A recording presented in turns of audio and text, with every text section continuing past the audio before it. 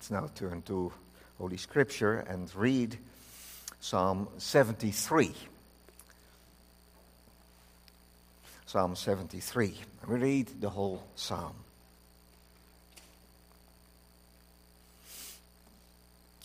A psalm of Asaph.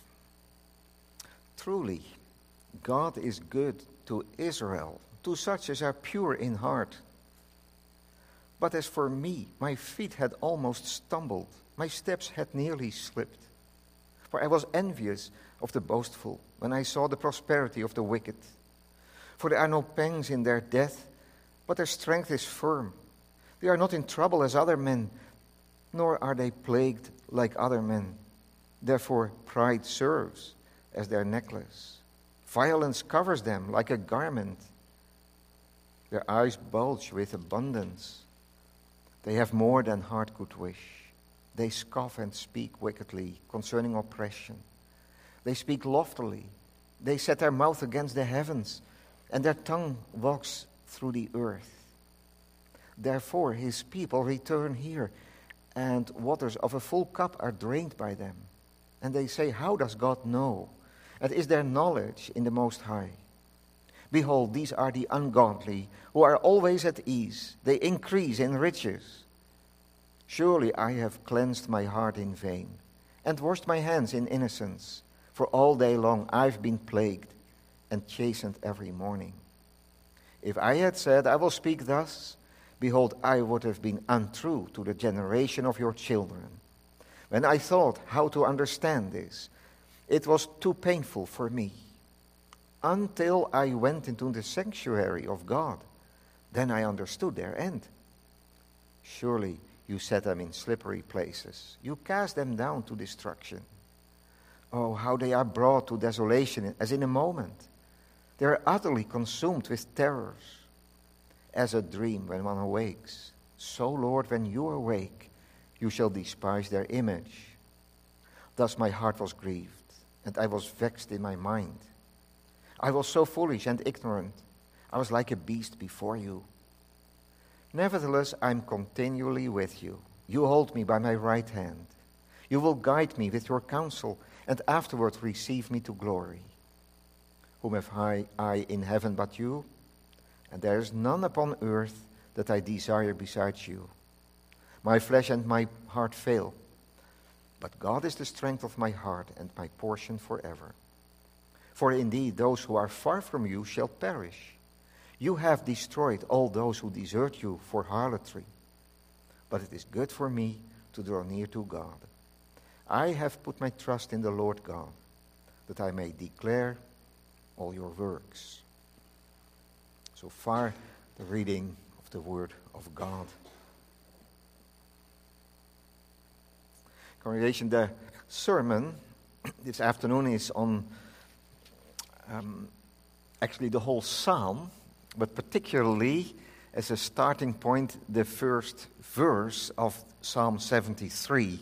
These words, truly God is good to Israel, to such as are pure in heart. And from there, in the sermon, we'll take a view on the whole psalm. And let us sing after the prayer on the Word of God, Psalter number 202. After the sermon and after the prayer, we sing Psalter number 202. The congregation of our Lord Jesus Christ, life is full of riddles. That goes for the big things as well as the small things in life. Especially when the question becomes urgent, where is God in all of this? It seems as if there is no rhyme or reason to it. Think of wars and the human suffering as a result of it. Or disasters that happen, where thousands of people die. But also in our own life. Where is the hand of God? What if I cannot discover God's guidance anymore? In the past, I could make sense of things. When everything went well. Of course, God is blessing me, I said. He is with me. But when that particular event or trial happened, everything fell apart. And now nothing is a matter of course anymore. If this is your experience, you are not alone. And you are not the first one. Today we meet a person who struggled with the same questions. Asaph. Are you not glad that Psalm 73 is also in Scripture?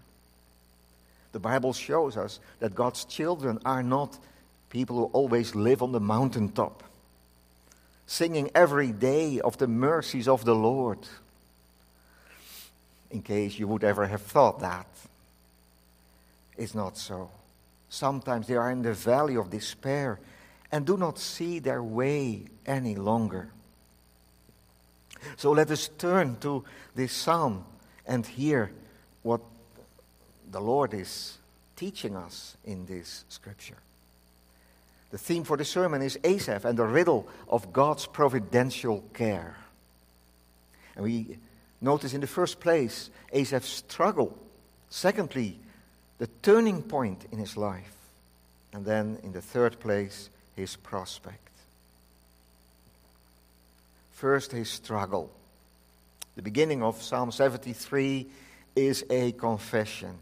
Truly, God is good to Israel, to such as are pure in heart.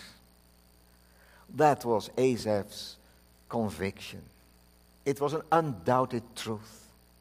He knew it from experience. Those that are pure in heart, to be sure, are not the ones that are perfectly sinless. No one is. They are the ones that do not hide sin. They are not like hypocrites who always cover up their real motives.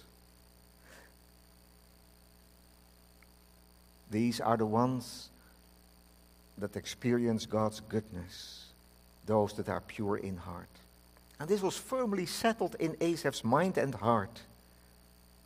However, precisely this point was attacked. This started the moment he began to pay attention to the prosperity of the ungodly. They were fellow Israelites, but they were not all sincere and devout worshippers of the Lord. On the contrary, many of them departed from the Lord and from his ways. Asaph calls them foolish and ungodly. They do not reckon with God. They are unfaithful to the Lord. They are covenant breakers. There are two things particularly that struck Asaph. The first one is materially and outwardly, they are prosperous. They are healthy, they are strong, they live carelessly. Things go well, beyond measure. And the other thing he noticed is that morally and spiritually they are bankrupt. The more they prosper, the more they rebel. This comes out in their arrogance, their violence, their mockeries. And this hurts Asaph, for he himself is experiencing very different things. His life is full of difficulty and adversity. In the morning he is dreading the new day. It is as if God is ready to chasten him anew. Will it ever be enough? And is this fair? Moreover, Asaph is not alone in this. When he considers the life of God's people around him, he notices the very same thing. They go through trials and tribulations. They are sorrowful. The water reaches to their lips. The serious question arises in their hearts. Does God actually know this? And what is the point to serve God? Is it not all in vain? At this point, Asaph begins to waver. Just like someone who walks a small mountain path. Maybe you've done that this past summer. You walk a narrow path. And all of a sudden, your foot begins to slip. You almost lose your balance. And with all the results of that. That's what happened to Asaph. all of a sudden, the thought arises in his heart, for sure, it is in vain serving God. I try to live an upright life before God. I keep my heart and my hands clean, but God does not care. He favors the ungodly. Well, this is Asaph's temptation, his struggle. Is God good to Israel, to those that are pure in heart? Forget it. You may just as well say God is good to the unrighteous. It doesn't make any difference how you live with or without God. And beloved, perhaps you can relate to that.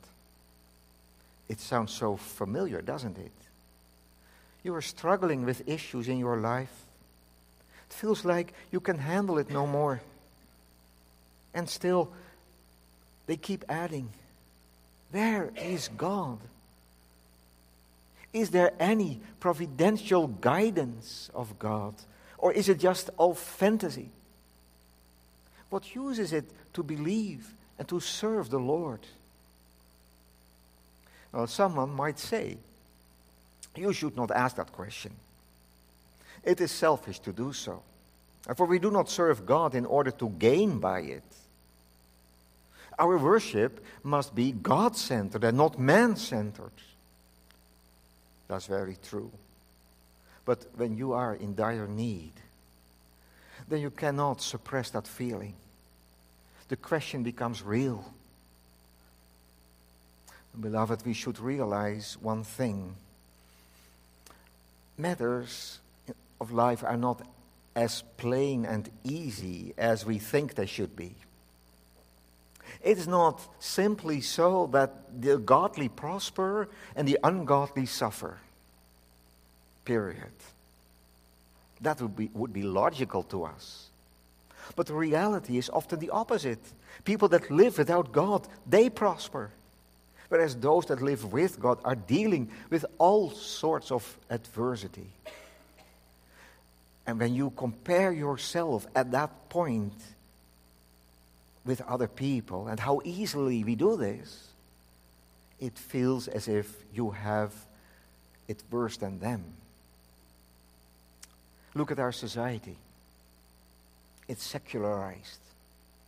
God has been banned from public society. At the same time, many people say, see, you can be happy without God. Or someone says, I have prayed, but God did not answer. Others never pray, and yet they get their wish. So what's the difference actually? Congregation, if we had seen Asaph, we would not have noticed that all this was going on in his mind. Who was Asaph actually? Well, he was the head of a Levitical family of singers. He lived at the time of David. He came in the house of God regularly. He was a musician and the director of the choir together with others like Heman and Jeduthun. He is even called a seer or prophet.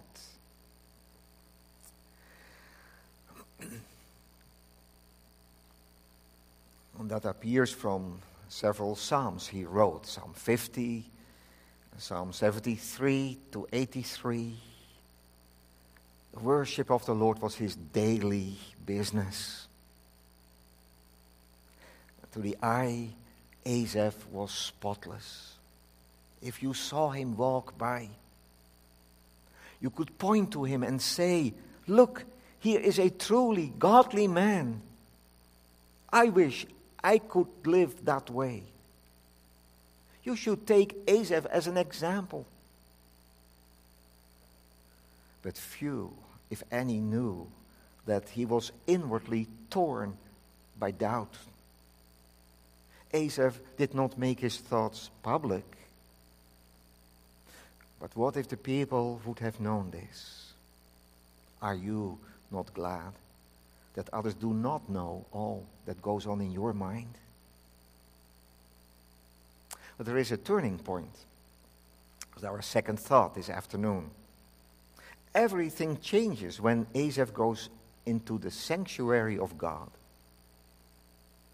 There is his work as director of the temple choir, or actually at that time the temple was not built yet, it was the tabernacle of God still. And we do not know exactly what happened there, what caused this change. Was it perhaps a special revelation of God directly given to him, such as Isaiah experienced in the temple? Or was it the songs that were sung?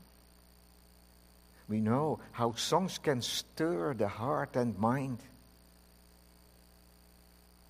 But perhaps Asaph heard a priest interpreting the law of God, the Torah. Or he met one of the temple servants and had a conversation with him. Or perhaps it was the temple service itself that he witnesses, the sheep that were slaughtered and sacrificed as a sin offering. One thing we know, that God showed Asaph things that were hidden from him while he was so overly focused on the things here below. There in the house of the Lord, his eyes were opened. Now we are today in a different position than Asaph. The tabernacle and the tent, the temple are there not anymore. But we do have the fulfillment of this all. And God is not giving us a special revelation apart from his word. In his word, he is teaching and telling us all things we need to know for this life and for the life to come. And the service, the worship service in the house of the Lord is the place where God is meeting us. There he speaks to us. He reveals himself to us. He reveals to us things that are hidden from our human eyes. We are lifted, as it were, above the things of this life and may get a view of the heavenly things. We hear the gospel preached to us. We see the glory of Christ. We hear about him as the lamb that was slain for our sins. We get a glimpse of the blessedness of those that die in the Lord. And on the other hand, we hear about the end of the ungodly. And who would not cringe when he hears about that? And when Asaph began to see that, he was not jealous anymore. Then he comes to see everything in a true light. Their life was but a dream, and now they wake up. They see how foolish they have been, but now it is too late. Now, who would then trade spots with them? Asaph is saying they are brought to desolation in a moment. They are utterly consumed with terrors. Congregation, how a lesson this is for us all. Whether we experience prosperity or adversity, it is only the temporal state of affairs. There is a moment, there will be a moment when God will judge. And are we not the same as Asaph? So often we are short-sighted. We look at the temporal things and we forget about the eternal things. We are fixed on things that pass away and ignore the things that abide. Let us look up higher. Let us set our minds on things above and not on the things here on earth. And let's realize that God is patient and long-suffering. And that he knows those that love him and serve him as well as those that do not. Here is not the place of the final settlement. That will come when Jesus comes back. It's very humbling that Asaph calls himself a beast. Animals are God's creatures. And we do love animals, don't we? Some of you may have a pet or some other animal. Animals, they can be very intelligent, very smart. Let's not overlook that. They can think, but they do not reflect. They live for the here and now, for the moment. They do not think about the meaning of life. They do not think about future. They do not make plans for days or years to come. But we do. We have been given that gift from God. We have a higher destination to be able to think of about all these things. It's a blessing when we think about these things and live for the higher ends of this life and the life hereafter. So the light started shining again in Asaph's life. That's the third thing we consider this afternoon, his prospect. Asaph sees not only the end of the ungodly. What comfort would that give to him? He gets to see God's hand in his own life. All the time, God has held him with an invisible hand. When he did not see God, God still saw him. It is so well worded in that well-known poem, Footprints in the Sand. There are different versions of it. I quote the one that is deemed to the original one from Mary Stevenson. It sounds like this. Footprints in the sand. One night I dreamed. I was walking along the beach with the Lord. Many scenes from my life flashed across the sky. In each scene I noticed footprints in the sand. Sometimes there were 2 sets of footprints. Other times there were 1 set of footprints.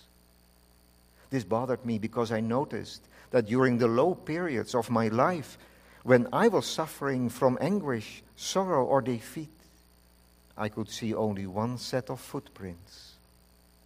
So I said to the Lord, "You promised me, Lord, that if I followed you, you would walk with me always. But I've noticed that during the most trying periods of my life, there have only been 1 set of footprints in the sand.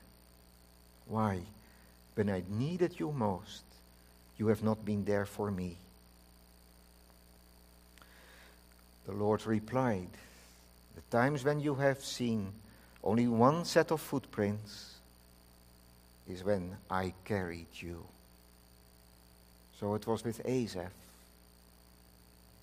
And when you ask, just like this poet and like Asaph, "Lord, where are you?"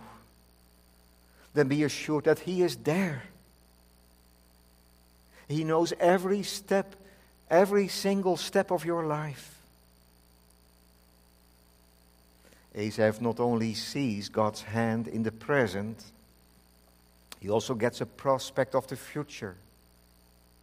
"You will guide me with your counsel, and afterward receive me to glory." It's a mighty prospect. There comes an end to all crosses and adversities in this life. Hereafter follows the everlasting glory. The cross will be exchanged for the crown. The glory which follows amply outweighs all suffering in this life. All this may afford an unspeakable comfort to all Asaphs in this world, all those who are dealing with struggles and temptations.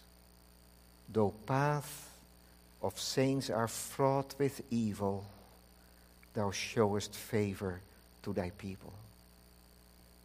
And trust yourself to him, whose guidance is never failing.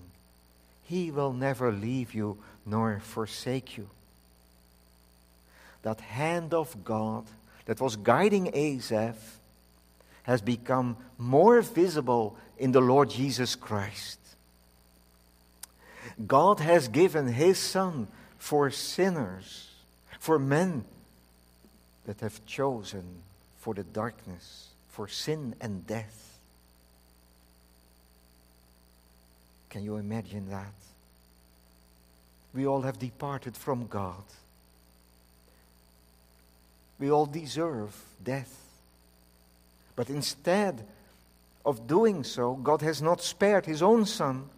Christ bore the burden of sin and of God's wrath, so that sinners may live unto God. Therefore, the gospel call comes to all of us. No matter who you are, we are never out of reach of God's almighty hand. He knows of your tears as well as your fears. Bring them before the Lord. Put your life into his hands and call upon him. He is a mighty Redeemer. Then our sighing is turned into singing, just as Asaph does. Whom have I in heaven but you? And there is none upon earth that I desire besides you. My flesh and my heart fail, but God is the strength of my heart and my portion forever. Heart and mouth are filled with God's praise. Oh, let's not be blinded by the glitter and glamour of this world. It's only the appearance. It passes quickly. For indeed, those who are far from you shall perish. You have destroyed all those who desert you for harlotry, we read in the psalm. Oh, that's tough language. Those who desert God commit spiritual adultery. They trade the living God for an idol. Asaph is not saying this out of malicious pleasure. It is a warning at the address of those who turn their backs on God. Without God, we cannot be happy. Therefore, choose the way of life. Return to God, who you have backslidden from. Let's not challenge him. It's precisely so good to be close to God. With him, we find everything. He is as the father in the parable. He welcomes lost sons and daughters with open arms. Oh, let's fall into his embrace. In this God alone is our life. It's good for me to draw near to God. Asaph's confession at the end of the psalm. Now say it yourself. Isn't that the best thing by far? To be with Christ. Living here by faith and serving and seeing him hereafter in his glory. And then being with him forever. Let the people know it. They may all hear it. I've put my trust in the Lord God, that I may declare all your works. God is good. Truly, God is good to Israel, to such as are pure in heart. Yes, we hear our Lord Jesus Christ saying, blessed are the pure in heart, for they shall see God. Amen.